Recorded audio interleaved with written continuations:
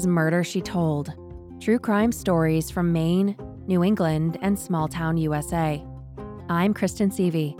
You can connect with the show at murdershetold.com or on Instagram at murdershetoldpodcast. This episode contains descriptions of sexual harassment and racism. Please listen with care. It started as a typical December morning for Officer Jose Diaz of the Boston Police Department. Shortly after 10 a.m., the radio in Jose's cruiser chirped, and dispatch came on the line. They needed him to do a welfare check at 8 Wardman Road in Boston's Roxbury neighborhood, and he was on it. He pulled up to his destination, a brick 3-story apartment building. A resident on the second floor was the subject of the check. Her friend had tried to get in contact with her multiple times, and he was concerned that she hadn't responded. Officer Diaz knocked on the door and announced his presence, but was met with silence. After more failed attempts, he tried to open the door, but it was deadbolted shut. There was one other door to enter the apartment, but it too was locked. Out of options, Jose forced his way in. It appeared to be tidy and clean. None of the furniture seemed out of place. In fact, it looked as though it had been prepared for an open house. His gaze drifted over to the apartment's kitchen, and it was then he had realized he had stepped into a crime scene. The body of an older woman lay face up on the tile. She was surrounded by dried blood that was no doubt her own. He knelt to take a closer look. It was evident that she had been brutally murdered. He called for backup. Several more police cruisers arrived, and additional officers joined Jose in processing the scene. There were no signs of a break-in or a struggle. When the crime scene technician tried checking out the countertops for fingerprints, they found absolutely nothing. The countertops, along with all of the other surfaces, were spotless. Investigators inferred that the murderer carefully cleaned the apartment. The victim was Gail Miles, a 61-year-old woman who lived in the apartment. Unbeknownst to the Boston police officers, Gail had shared a badge with them for 17 years in the nearby city of Watertown, which meant they were investigating the murder of their sister in blue. Gail Arlene Miles was born to Marilyn and Carol Miles in 1950. She was the oldest of 4 children and had a younger brother, Robert, and 2 sisters, Ethel and Gina. Gail was a lifelong resident of Roxbury, Massachusetts, and after graduating from Brighton High School in 1968, she was accepted to Lesley University in Cambridge, where she studied dental hygiene and education.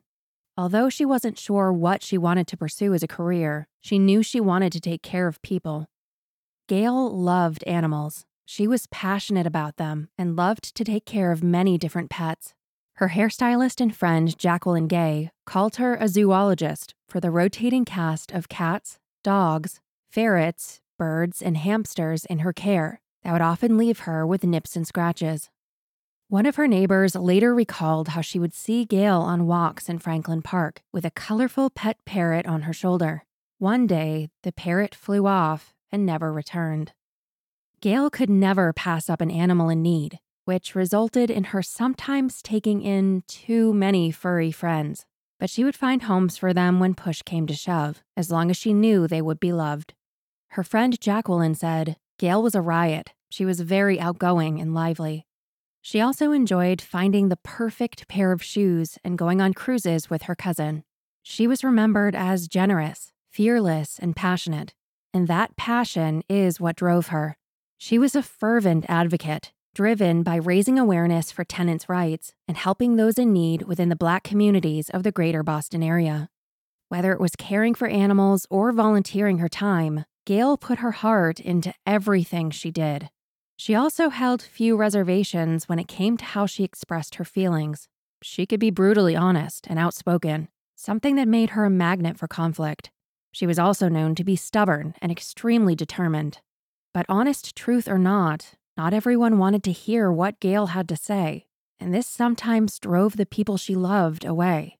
It created conflict within her family that lasted years and even decades.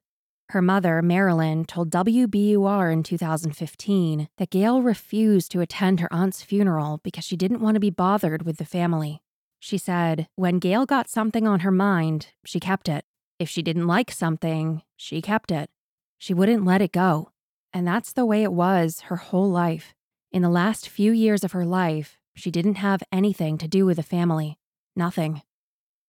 That included her own sister, Gina, who had a falling out with Gail in 2001. Gail never ended up having any children, but it was something that she longed for. So when Gail decided she wanted to adopt her sister's grandchildren, Gina fought her. Gina later said in the same program for WBUR, she wanted to love something other than the animals, but she thought she could have something that didn't belong to her because the kids could not be hers. When she got a hold of the idea of having those children, it was out of love because she had a love for them, but they weren't mine to give her. It was like talking to a wall because when you say something to my sister, she goes in her head and thinks that she can do things the way she wants to do them. Gail and Gina didn't speak for the next decade, and sadly, they never made amends before Gail's death in 2011. In the years after graduating from Lesley University, Gail spent her time working various jobs, trying to find the perfect fit. She wanted to find a workplace that felt like family, and settled on the idea of becoming a police officer. She admired the perceived camaraderie the officers had amongst each other and wanted to take care of people and help serve the public. In 1984, Gail Miles made history. She was the first Black woman to be hired by the Watertown Police Department. The city of Watertown, a suburb west of Boston, is a population of about 30,000 people, and it employed about 60 uniformed officers. 90% of the town's population is white, and so was the police force. Her first day on the job, her training officer, Gerard Mullen, broke it down for her. He later recalled his earliest memories of Gail in those first weeks. We were driving around, and I said, "I want you to know something. You're only the second female cop we've had in this job. The first female didn't work out that well. I don't know what you're like, but if you're going to be like her, I'm going to throw you in the trunk at 4 o'clock, and I'm going to let you out at midnight, and I'm going to have nothing to do with you." And she just said, "Well, just give me a chance." I said, "That's exactly what I intend to do." Being a rookie, she was aware that other officers could give her a hard time, but the level of hostility from her colleagues far exceeded her expectations. Always a fighter, she defended herself and reciprocated the energy with similar insults and banter. Gerard Mullen stayed by her side, and although the two occasionally clashed, they had a sibling-like bond, and he was Gail's closest confidant. The training itself was rough.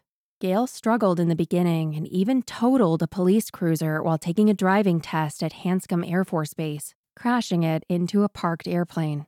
Later, she failed a firearm exam and another driving test. Gerard recalled, "She wanted to be a good cop. She really and truly did. She wanted to do things right." Over time, her performance improved, but tensions between her and her fellow officers did not. She was singled out as the only woman on the force, and her colleagues made sexist comments to her regularly. A fellow cop, Leroy Doctor, grabbed her behind in the booking area of the station. It was denied, but Gail later wrote that she had reviewed surveillance video that showed her reacting to being grabbed, and it contained audible laughter from the other officers. She later wrote that she was referred to as a bitch and a prostitute and told to lick me regularly.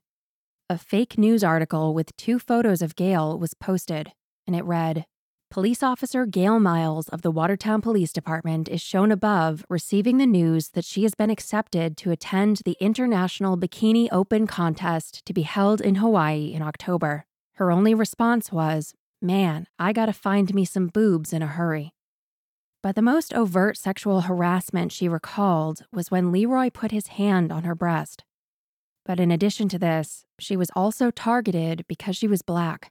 In one incident, Leroy mocked her as belonging to a line of, quote, voodoo women, a racial epithet that is a derogatory term for a Black woman. Officers made racist jokes that only intensified during the O.J. Simpson trial.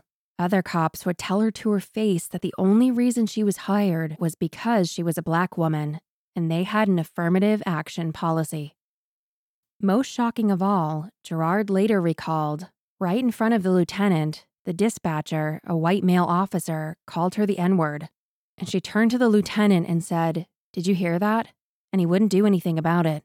These other guys on the job constantly giving her a hard time, and nobody ever backed her up, and she got more and more pissed off. She contended that she was punished more severely for infractions that white male officers had also committed. She faced a hostile workplace, recalling times that she was locked out of the communications room by other officers, and one incident that made her fear for her safety.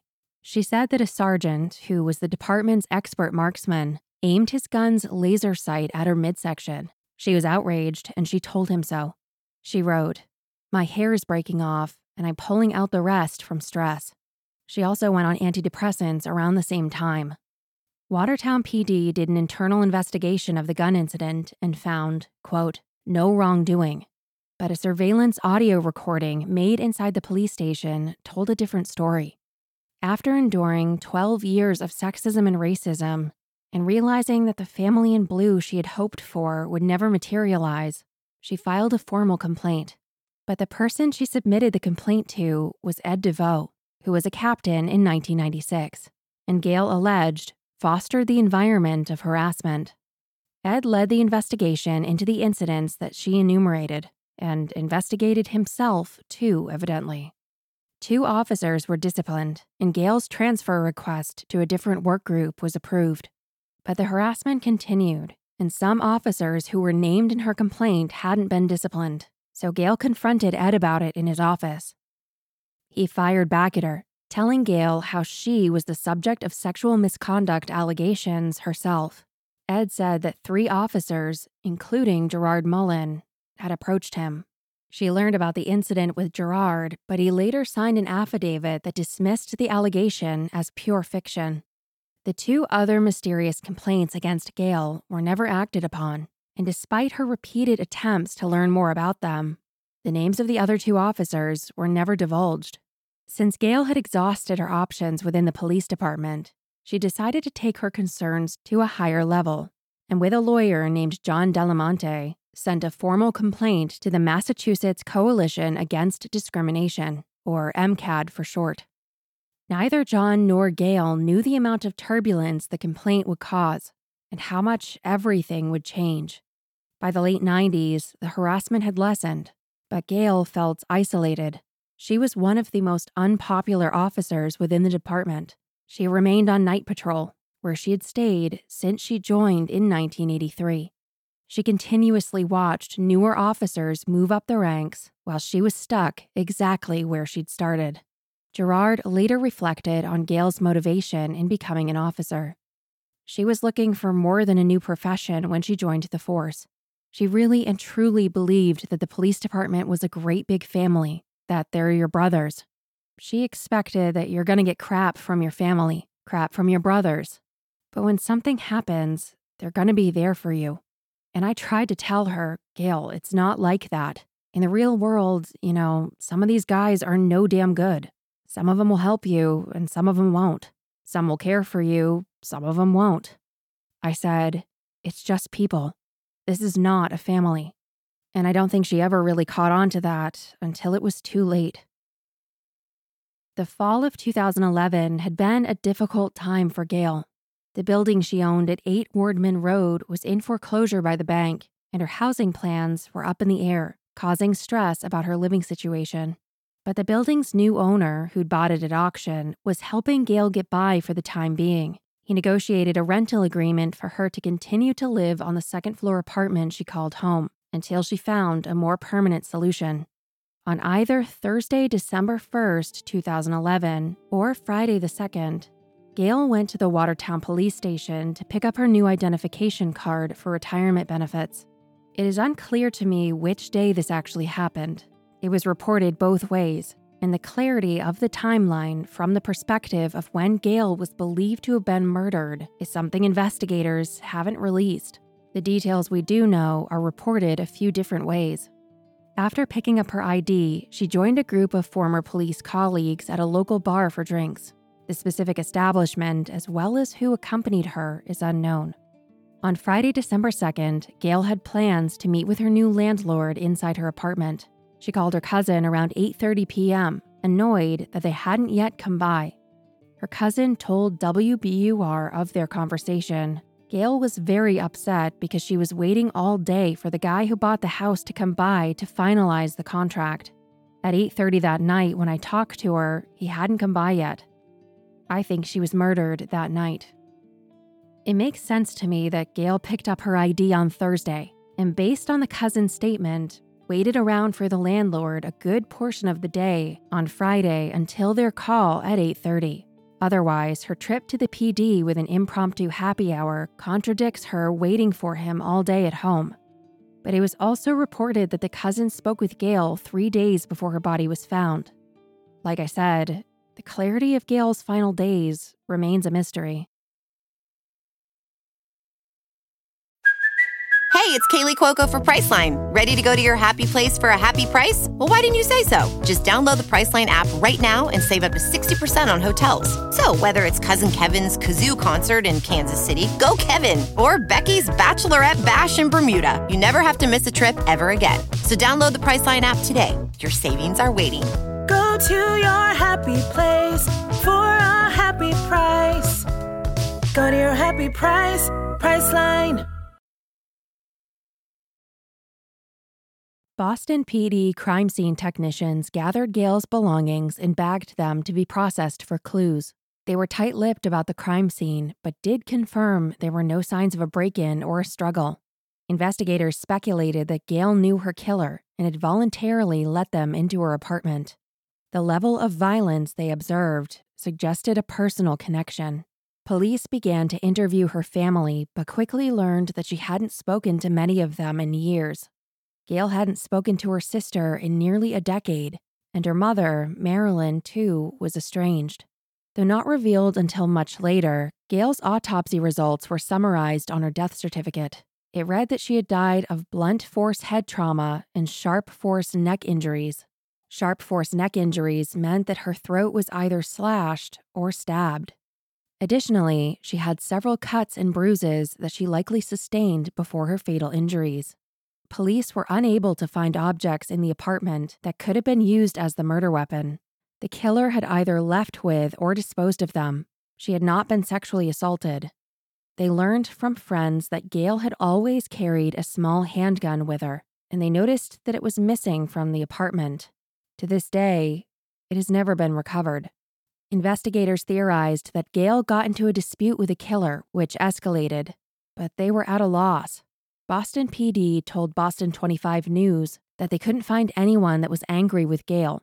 There was evidence that the culprit had covered their tracks performing a cleanup in the apartment, but they left Gail's body in plain sight, uncovered on the kitchen floor. When Gail was in her 20s, back in the 1970s, she wanted to own a home in Boston's Roxbury neighborhood where she had grown up, a predominantly Black community. And after scouting around, she found a large property that had been foreclosed upon, 8 Wardman Road, and she bought it for just $500. It was red brick, 3 stories tall, and tastefully proportioned. The whole block was one long connected building, and an intricate molding at the top unified the look of the street. It was built in 1912 by a prominent local architect, and today it's included in the National Register of Historic Places, along with the rest of the Walnut Park Historic District. Gail lived there for her entire adult life. It's a large building, and it's divided up into individual apartments. In 2003, the year before she retired from the police, she took out a $175,000 mortgage on the apartment building. In 2006, she took out a new mortgage for $357,000, likely paying off the previous. In 2007, increased it to $401,000. In late 2006, she made a brief reappearance in her family circle with an important announcement.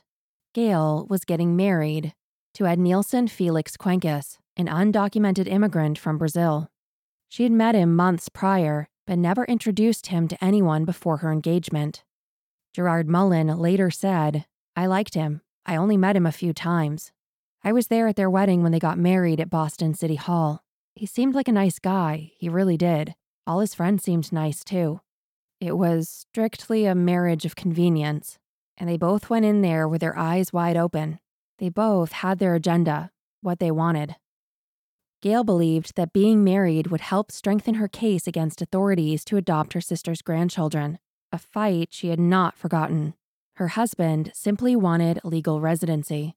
Not long after they married, for unknown reasons, Ed Nielsen moved back to Brazil. But before he left, he co-signed on the final mortgage of the house. WBUR reported that her home appraised for around $375,000, so it is strange that she obtained financing in excess of that amount. A Suffolk County land court later told WBUR the loan was discharged just weeks after it was recorded in 2007, meaning that it was likely paid off somehow, and the mortgage lender released their claims against the house. Perhaps Gail refinanced with someone else. The land court official thought it was bizarre that it happened so quickly.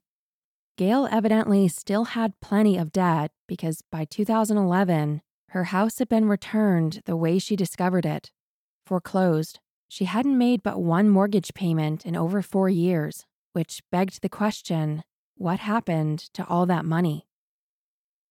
Even after Gail filed a complaint with the Massachusetts Coalition Against Discrimination, she continued working for the Watertown Police Department, and Ed DeVoe had been promoted to top brass. She said in her filing that Ed fostered the harassment. The wheels of justice turn slowly, and although MCAD eventually found merit, or in their jargon, probable cause, it wasn't until 2000 that her complaint was converted into a lawsuit against Watertown PD, requesting $1 million in damages. The legal venue for her claim was Middlesex County Superior Court, about 30 minutes north of Watertown. On January 16, 2001, Watertown Town Manager Michael Driscoll appointed Ed as acting chief of the police, and the hunt was on to find a permanent chief. Ed threw his name in the hat, of course, and as a result of public attention on his nomination, Gail's lawsuit was thrust into the limelight. It was a dark cloud over him, and throughout 2000 and 2001, there were numerous news articles published in the Watertown Tab and Press and the Boston Globe. Not only was Gail's lawsuit a thorn in his side, there was another black officer who had brought a complaint to MCAD. Leroy Doctor, the same Leroy who Gail named in her complaints, believed the department had discriminated against him when he was harshly punished for an infraction that happened in August of 2000. He was suspended without pay for 2 days and prohibited from participating in details, a lucrative type of overtime for Watertown police, for 2 weeks. Leroy admitted that he had lied to his chief, who was John Jackson at the time, when he was working a detail at Watertown Mall. He was away from his post for over an hour, and the chief found out and disciplined him. He said that other white officers received much lighter penalties and pointed to an incident where a white officer was off post for over 2 hours and had only received a letter of reprimand. He said in his complaint, "The only thing I want is that stupid suspension taken off my record, and I want to be paid the money they owe me for those 2 days. There has to be some type of uniform code where everyone is treated the same." Gail's lawyer, John Delamonte, said, "The police department is sticking their head in the sand, ignoring Gail Miles' pleas for help. It demonstrates deliberate indifference toward rectifying the sexually charged environment and hostility toward women in the workplace." Watertown PD, in court filings, denied all of Gail's lawsuit and fired back, calling her claim, quote, "wholly insubstantial, frivolous, and not advanced in good faith." The court ruled that Gail's team could conduct preliminary interviews with about 20 Watertown police officers ex parte, meaning without counsel present. The inquiry was far-reaching. In addition, by the spring of 2001, 10 Watertown officers had already been deposed, including Acting Chief Ed DeVoe. Gail's lawyer called it an exercise in futility because Ed refused to answer many pertinent questions. And so John appealed to the Superior Court to compel him to answer.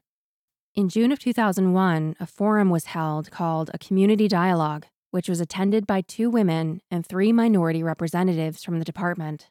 They told the audience that they have never felt anything but support from their colleagues.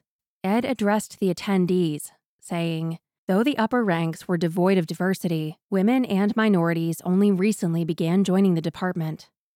1 lieutenant and 2 sergeants had less time on the force than her."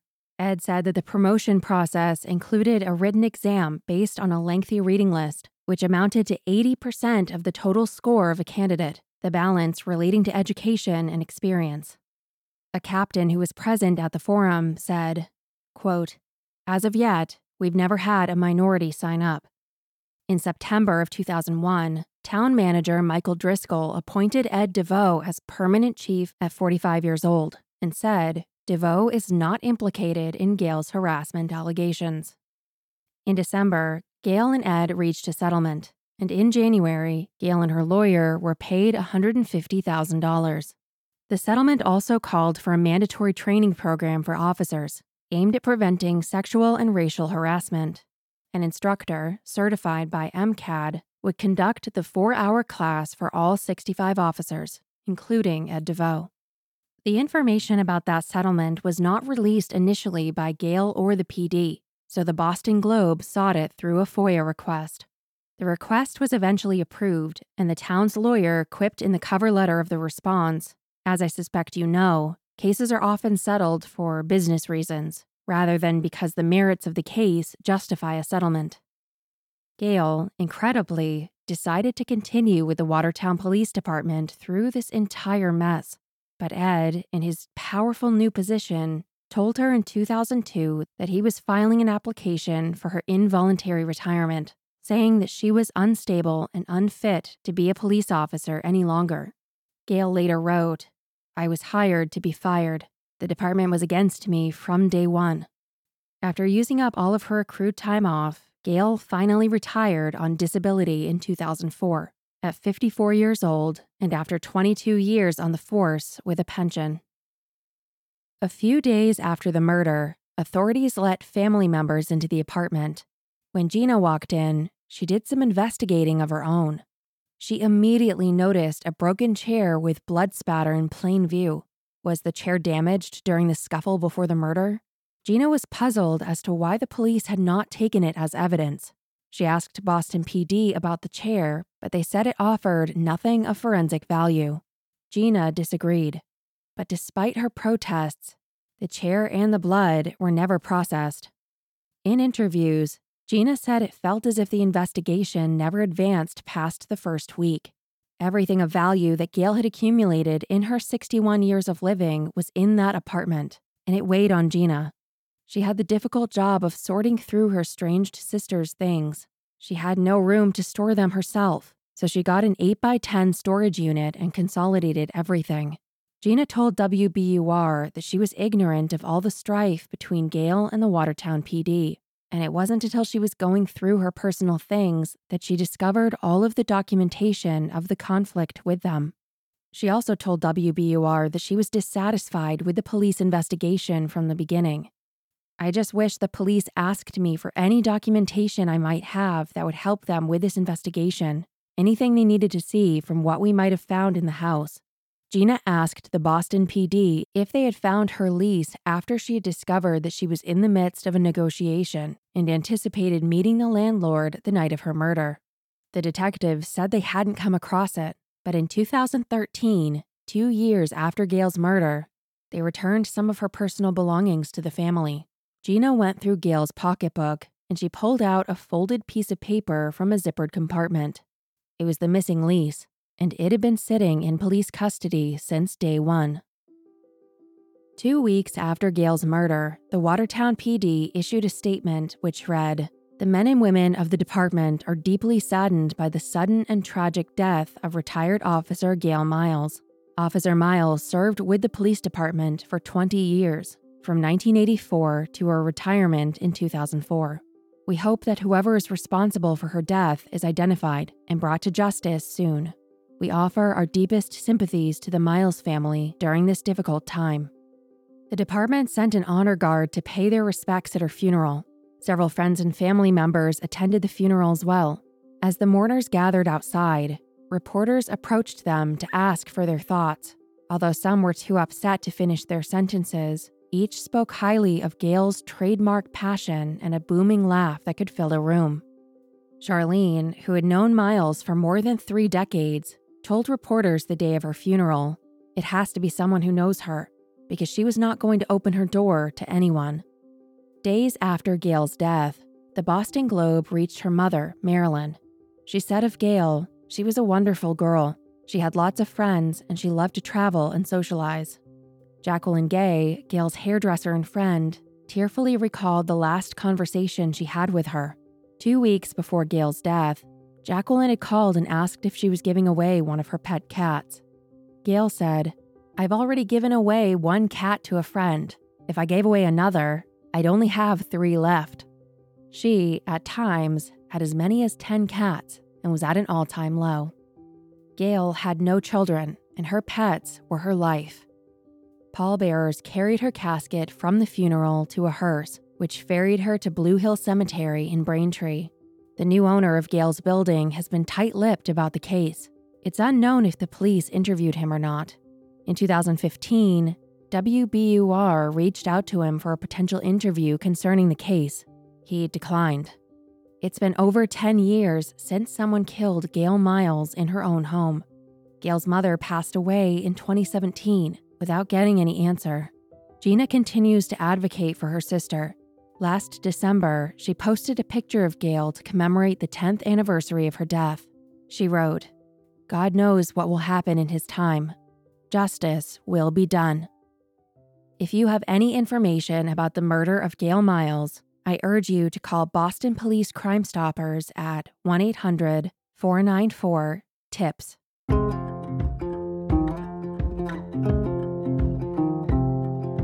I want to thank you so much for listening. I am so grateful that you chose to tune in, and I couldn't be here without you. Thank you.